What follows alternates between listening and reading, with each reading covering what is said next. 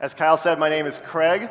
I come from Southern California, about an hour east of Los Angeles, and I am just so excited to be here with you this morning. I have, just so you know a little bit about me, I have a family. My wife's name is Kimmy. We've been married for 7 years. We just celebrated our anniversary last week. And we have 2 kids that are the pride and joy of my life, a son named Bodie, who is 9 months old, and a daughter who is 3.5, and she has long brown hair, and my whole world revolves around my 2 kids. So it's a little bit about me. Also, we are in the middle of a collegiate weekend, and the theme is unholy history. And last week we talked about Ezekiel chapter 16, which is a passage that does not get read a lot in church because there's lots of blood, there's lots of guts, there's lots of sexism, there's lots of misogyny. And it's not real light fare, but we talked about how it's really inspiring because it's included within holy writings. And so Judah's history became holy once they included it rather than eliminated their shortcomings and failures as a nation. So this is part 2 of that series, and we're going to be looking at the prophet Amos, and then this afternoon at 2:30 we'll be looking at the prophet Isaiah and talking about unholy history and holy history and the reconciliation and inclusion of the shortcomings and the triumphs of our history. So with that in mind, let's turn to Amos chapter 5 and read what the prophet Amos says God said to him. Verse 21, God says these words to Amos. He says, I despise your festivals, and I take no delight in your solemn assemblies. Even though you offer me your burnt offerings and grain offerings, I will not accept them. And the offerings of well-being of your fatted animals I will not look upon. Take away from me the noise of your songs. I will not listen to the melody of your harps, but let justice roll down like waters, and righteousness like a mighty stream. Now, I have to tell you something this morning that people outside of ministry often don't understand. And that is when you're a pastor, people often like to quote the Bible back at you. To give you an idea of how this works, it's rarely verses that are affirming of who you are. They're typically verses that are saying things that you're not doing. And so Amos 5 is a passage that has been quoted at me quite a bit. And you may say, well, why has this passage been quoted at you personally, Craig? And I will tell you, because I like music a lot. And if you're wondering what kind of music I like, rather than describe it to you, I'd like to show you a picture of me leading worship with high school students. This is it, and as you can imagine, there are a lot of decibels involved. I like music that is passionate, that is a sonic assault of emotion, that is moving and inspiring, that changes the way you think and feel, and is really driven by the heart. That is music that I love. I mean, we've heard some of that this morning, and this music here is phenomenal. It's just great to be part of. But here's me with some high school students, me mentoring them. If you're wondering which one I am, I'm the guy with the stank face on the right, and that's me leading with guitar. And I've often led worship services like that, and people will bring their Bible up to me. They'll have it turned to Amos 5, and they said, Craig, have you read Amos 5? And I know it's coming. I say, yes, I have read Amos 5. And they start reading it to me, and the words out of their mouth are, God says, I despise your festivals. And they said, whatever just happened here was a festival, and it is abhorrent before God, and he hates it. And I'm like, it's kind of a lot, but yeah, I hear it. I hear this often. And this raises an interesting question. Is Amos 5 a condemnation of high decibel levels in worship services? And what I found is that the majority of mainstream American Christianity, represented by this traditional-looking church, will often hear this question and answer the question by saying, yes, turn it down for the Lord. That's what Amos 5 is talking about, right? But it doesn't stop there, because people keep reading from Amos chapter 5, and they read the next verse, which reads, even though you offer me your burnt offerings and grain offerings, I will not accept them. And they say, obviously, Craig, you care about the music that's presented, but this is an offering that's presented before God and rejected. And if you know anything about the text, he's actually referring to Leviticus chapter 1 and chapter 2, but this raises another question. Is Amos 5 a condemnation of unique and personal worship expressions in church? Should it be someone who can lead it in a way that only he or she can lead it, or should it be something that's much more standard? Traditional church will answer, yes, play the organ for the Lord. Like, that's the point of what Amos 5 is getting at. But then there's another verse that happens within Amos 5, and the other verse is this: take away from me the noise of your songs. I will not listen to the melody of your harps. And they point at my guitar and say, see? And I say, this is a guitar. It's not a harp. They're very different. But they will point to this and often say, this is noise before God. We should get this out of church, which raises the question, is Amos 5, my remote stopped working. That'll be a long time. So there we go. Is Amos 5 a law stating reverence is more important than joy in a church service? And church will come back and often say, yes, suck the joy out of church for the Lord, right? In other words, a lot of our modern interpretation of what Amos 5 is it's this understanding that church should be a lot like the Philadelphia 76ers. Now, are there any Sixers fans in the house this morning? No, because they're terrible, right? Oh, we got one in the back. It's okay. It's okay. We're here for you. We're here for you. So the 76ers are not a real intimidating basketball team, and if you think that that's being kind, look at their logo. This is not intimidating in any way, shape, or form, an old white man playing basketball. But when you look at how bad the 76ers have been, you look at the last 4 years, these are their records, and people talk about how last year was a great year for the Sixers. They won 28 games and lost 54. It's been a rough stretch for Sixers fans.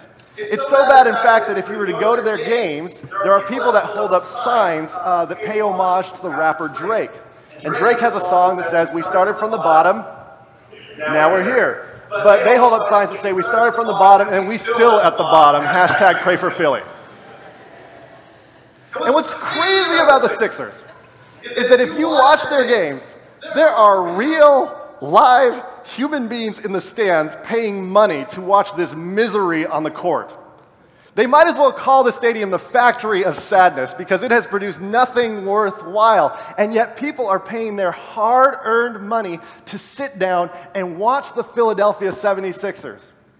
And if you were to ask somebody, well, who are those people that would pay money to see this terrible team year after year after year? Someone would lean in and say, well, those are the real fans. They're through with that team through thick and thin, right?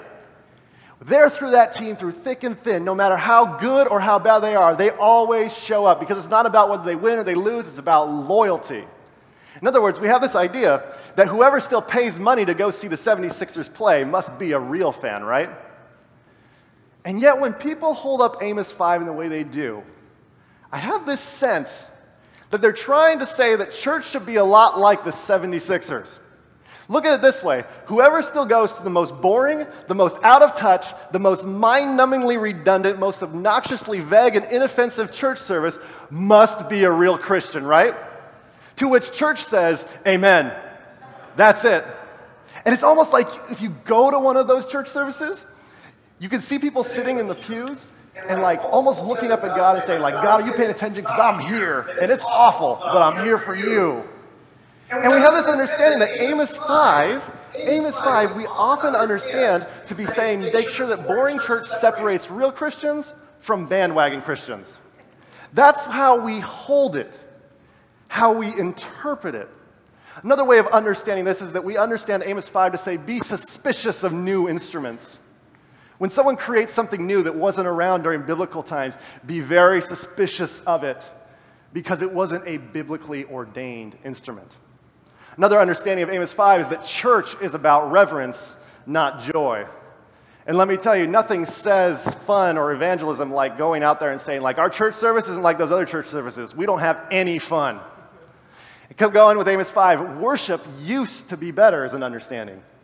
In other words, whatever happened back then in the past is what we need to return to because God was more present back then. The problem with that theology is that if God was more present, more available, better back then what does that say about God right now? So when it comes to Amos 5, there's a question that forms in our mind, which is there's this feeling that within Christianity that Amos 5 asks us to return to the past. And the question is Amos 5 dragging us backward? Or is there something else here? So often when I talk to Christians, there's this sense that God was more alive back then. And that is antithetical to the Christian message. I mean, after all, we worship a resurrected Savior. We have this saying that Jesus is Lord and Jesus is alive. But then we say, but he used to be more alive. Is Amos 5 trying to drag us back to a past and reaffirm this theology that in fact God was better back then? Or is there something else?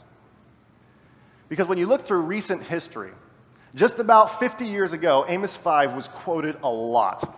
And not just in small ways, but in big, gigantic, earth-shaking, country-rattling ways.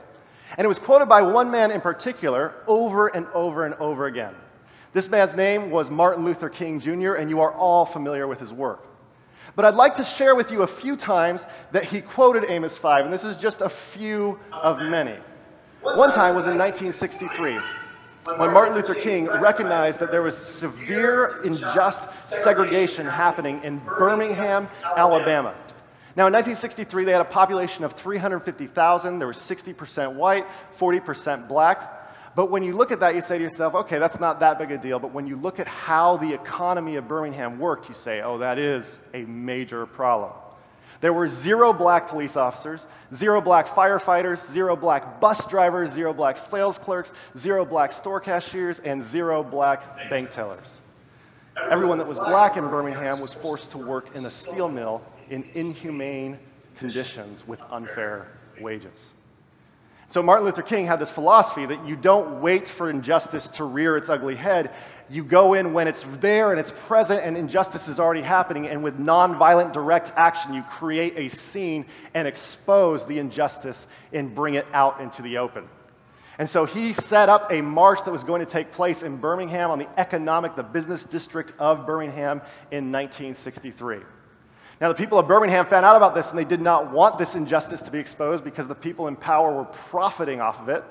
And so they changed the rules right before Martin Luther King showed up. The day before he showed up, in April 10, 1963, Birmingham made it illegal to protest and raise bail bonds from $300 to $1,200.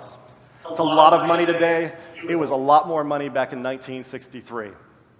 But that did not deter the black community of Birmingham. They marched on the business district of Birmingham, and Martin Luther King was there, and he was arrested in April of 1963. It was the 11th time he was arrested, and the 11th time of 23, according to his wife.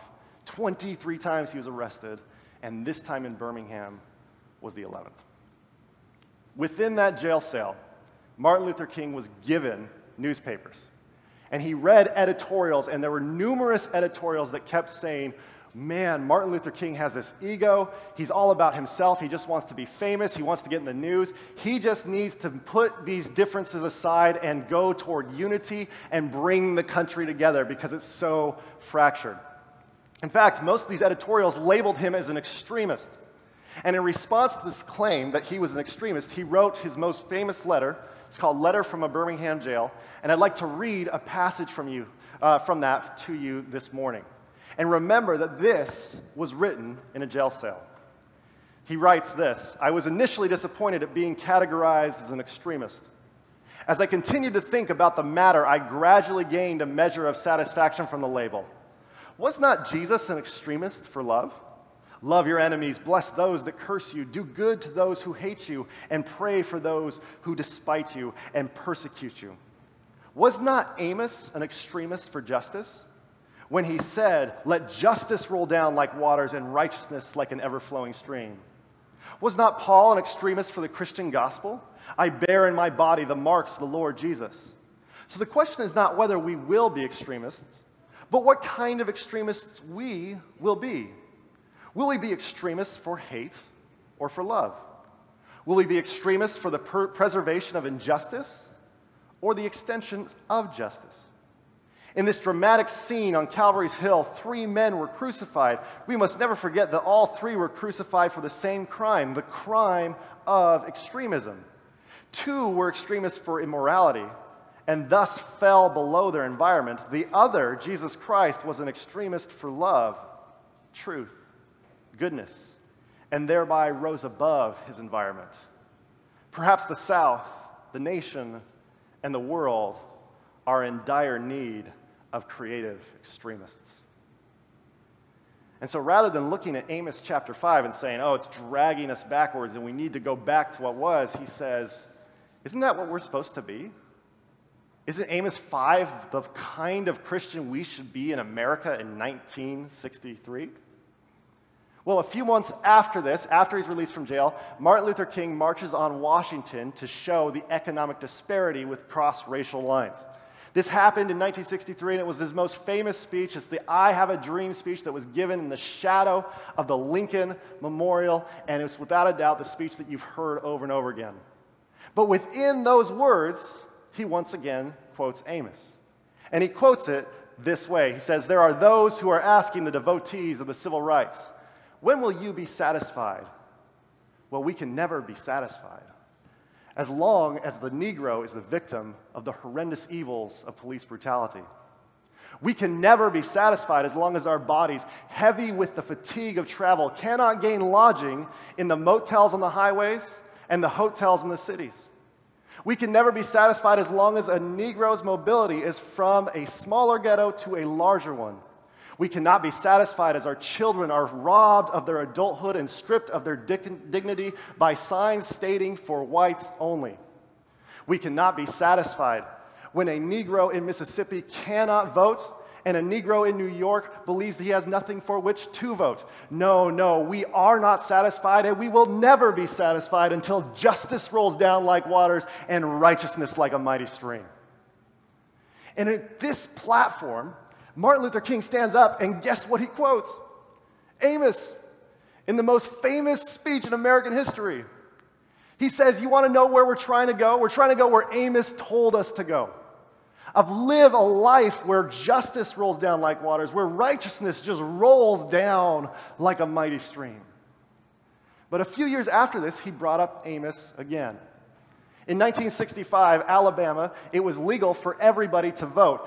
However, the Alabama government did not protect the rights of all voters. And so Alabama introduced all sorts of voting vouchers and other injustices that happened that made it difficult for people of color to vote in Alabama local elections. Because of this, Selma came around, and if you've seen the movie Selma, it's a fantastic movie. But the whole premise is that to raise awareness that this injustice did not happen, there is a march from Selma to Montgomery that happened, and it's about 50 miles, and it happened over 5 days.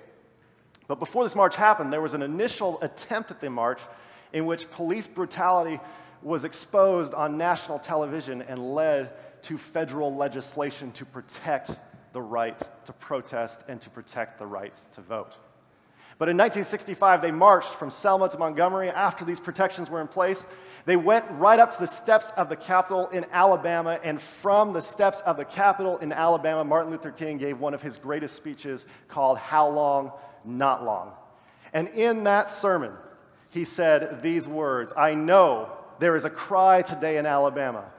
When will Martin Luther King and these civil agitators get out of our community and allow Alabama to return to normalcy?" But I have a message I'd like to leave with Alabama this evening. That is exactly what we don't want, and we will not allow it to happen. For it was normalcy in Marion that led to the brutal beating and murder of Jimmy Lee Jackson. It was normalcy on Highway 80 that led to state troopers using tear gas and billy clubs and horses on unarmed human beings who were simply marching for justice. It was normalcy in Birmingham that led to the death of 4 innocent girls. It was normalcy in Selma, Alabama that led to the beating and murder of the Reverend James Reeb. It is normalcy all throughout this country that leaves the Negro perishing on a lonely island of poverty in the midst of a vast ocean of material prosperity. It is normalcy throughout Alabama that prevents the Negro from registering to vote. No, we will not allow Alabama to return to normalcy. The only normalcy that we will settle for is a normalcy that recognizes the dignity and the value of all of God's children. The only normalcy we will settle for is a normalcy where justice rolls down like waters and righteousness like a mighty stream. The only normalcy we will settle for is a normalcy of true brotherhood, true peace, and true justice. And in that sermon, Martin Luther King once again says, you want to know what we're going for? What Amos talked about 2,500 years ago. That's what we want. That's the future. That's the direction. And you may say to yourself, well, okay, that's Martin Luther King, and that was a long time ago, that was 50 years ago. But come on, Craig, that's just one person. Is there anyone else that thought this? And I would say, yes, there was. There was a woman named Maya Lin who's an architect. She's very famous. She designed the Vietnam Veterans Memorial in Washington, D.C., and it is the greatest designed war memorial I've seen in my lifetime. But she was recently commissioned by the Southern Poverty Law Center to redesign their entrance. And so the Southern Poverty Law Center went to Maya Lin and said, hey, would you redesign this, and would you have it reflect the civil rights movement within America? So this is what she came up with. She designed the entrance, not the building. And as she was thinking about this building, she thought about what this building would represent. And I have to say that what she did, I thought was brilliant. And you may say, well, how brilliant do you think Maya Lin is? Are you a big fan of Maya Lin? I would say, yes, I am, because my daughter is actually named Maya Lin Hadley. So I've taken fan to a new level. Maya Lin is one of my great heroes, and as she was designing this, she designed two elements for the entrance of the Southern Poverty Law Center. The first was a water table in which you walk around and you see the civil rights movement unfold in a timeline. And the second is a fountain, and on that fountain, she says the words of Amos as quoted by Martin Luther King Jr., which is, "Let justice roll down like waters and righteousness like a mighty stream." Now, in an interview, she was asked, why did you choose this quote? Why did you choose this table? And she talks about the verse from Amos, and in there she says these words, what the Southern Poverty Law Center is struggling with is the ongoing, is the future. There's still injustices happening, and the Southern Poverty Law Center is committed to fighting these racial injustices in America today. But then she says, so I needed something to connect the past, which is the history and the water table, with the future, which is the quote from Amos. And at this point, you're saying, wait a second, is Amos 5 a yet-to-be-realized vision for the future? Or is Amos 5 an archaic demand to return to the past? Which one is it? Because it's a big difference, and yet the times that I've encountered church, there is an overwhelming sense that it's to push us back toward the past. So if you were to look at yourself today and understand that there's the past before you and the future before you, and you have church on one side saying to you these words, Amos 5 is over here, back here, and Amos 5 wants us to go back to this was, you look at then what's in the future, and you look at people like Martin Luther King and Maya Lin saying, no, actually Amos 5 is over here. And as Jesus talks to us about how you will know my followers by the fruit of their spirit, ask yourself, what is this theology leading to eventually? Because what Martin Luther and Maya Lin have to say about where this leads to is rather fascinating. The idea that's behind Amos 5 is this. It will go toward the only normalcy that we will settle for is the normalcy that recognizes the dignity and worth of all of God's children. That sounds like heaven to me. But if you believe it's in the past, you want to know the fruit that bears from that idea? It is simply this. We need to get drums out of church. And if that's the case, then I have a question for you. What does our church sound like? Because I believe it sounds like this.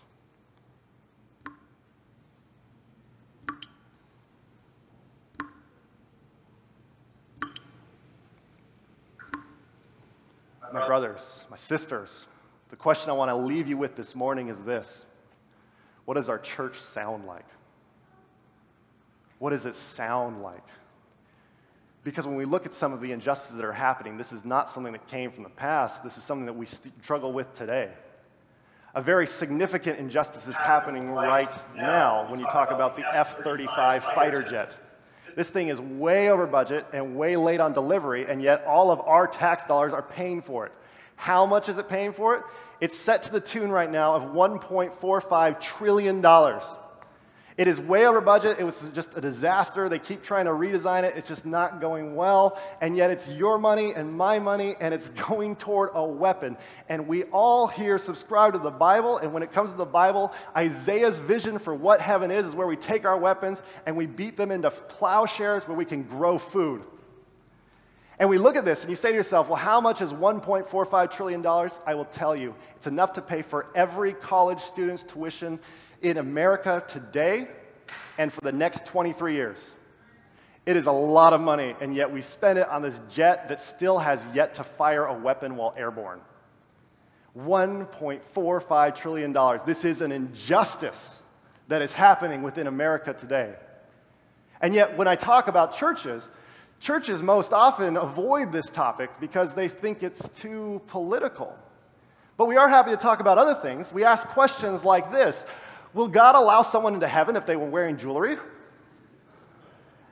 And if we ask this question, rather than talking about the injustices of economic war spending, what does our church sound like? Because I believe this question makes our church sound like this.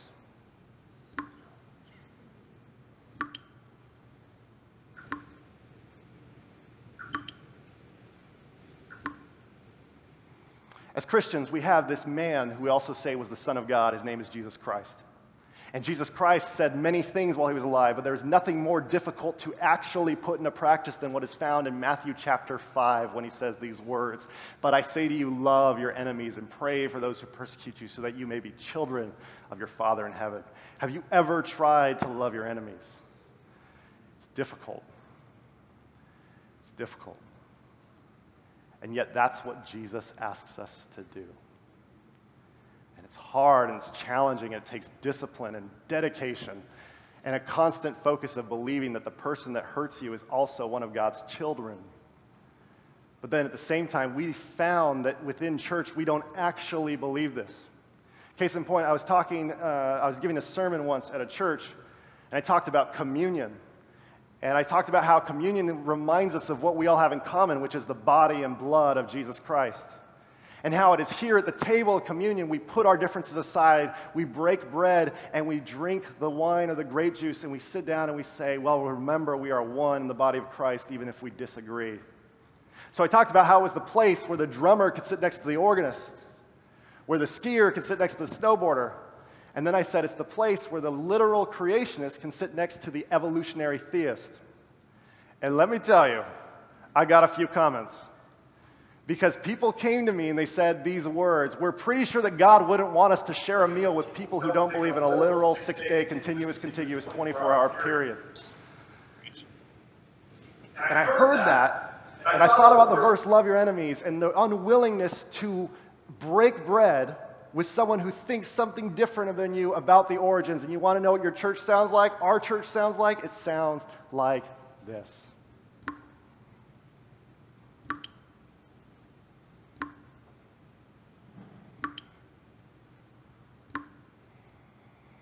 In 2015, some research was done, and the American Association of University Women found that on average, for the same job as a man, a woman makes about 80% of what the man makes. This is called the gender pay gap, and it is an injustice.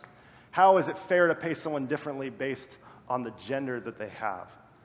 And so people said, well, it's getting better, Craig. You have to remember it's come a long ways, and we're making it. We're doing the best thing that we can. And yes, we're on pace to close the gender pay gap. And if you look at the numbers, you can say to yourself, yes, we are, but the fact is it won't be 100% and 100% for men and women doing the same work until the year 2152. This has to stop. This is an injustice. It's discrimination. And when we talk about the church and what the church is willing to talk about, we often say, yes, we're willing to talk about gender issues, but the gender issues are very different. The gender issues I've found that churches are very willing to talk about are this: we need to make sure that women wear longer skirts so that the men aren't distracted during church. To my brothers, can I talk to you for a second? Can we grow up? If someone shows their kneecap, can you just look a woman in the eye? Are we men or are we boys? And the issues that we talk about are often this idea that we just need to make sure that we can control what women wear. And we men have been telling women for too long how they should dress. Let's stop it, shall we? And yet, when we focus on this and the church obsesses about this gender issue, I have a question for you. What does our church sound like?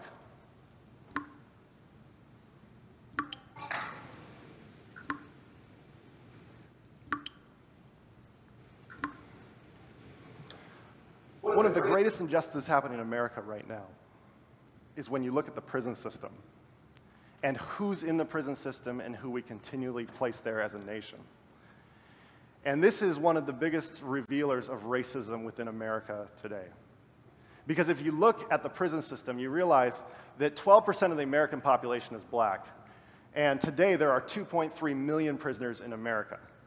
1 million prisoners of those 2 million are black. In other words, 43% of the prison population is black, even though they make up 12% of the American population. It gets worse when you look closer. 1 in 3 black men will go to prison in their lifetime. 1 in 17 white men will go to prison in their lifetime. And some people can say, well, that's because they need to behave differently. I would say, no, it's because we have a systemic problem in which the justice system is slanted toward people who have more money as well as have skin that is lighter. It is wrong. It's evil. It's horrendous evil. Keeps going. 14 million whites use illegal drugs, 2.6 million blacks use illegal drugs, white use illegal drugs at 5 times the rate of blacks, and yet they are convicted at a rate of 10 times the rate of whites. I've spent most of my life in white churches, and I will sum up everything they've said with one slide about this injustice, and that is this: nothing. So often churches are afraid to confront issues of justice because they're afraid to really bring up what it is that God is leading us toward.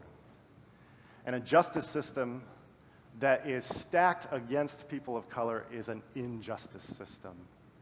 And we as a church must stand up and put an end to this injustice. And if we don't, then the question I have is, what does our church sound like?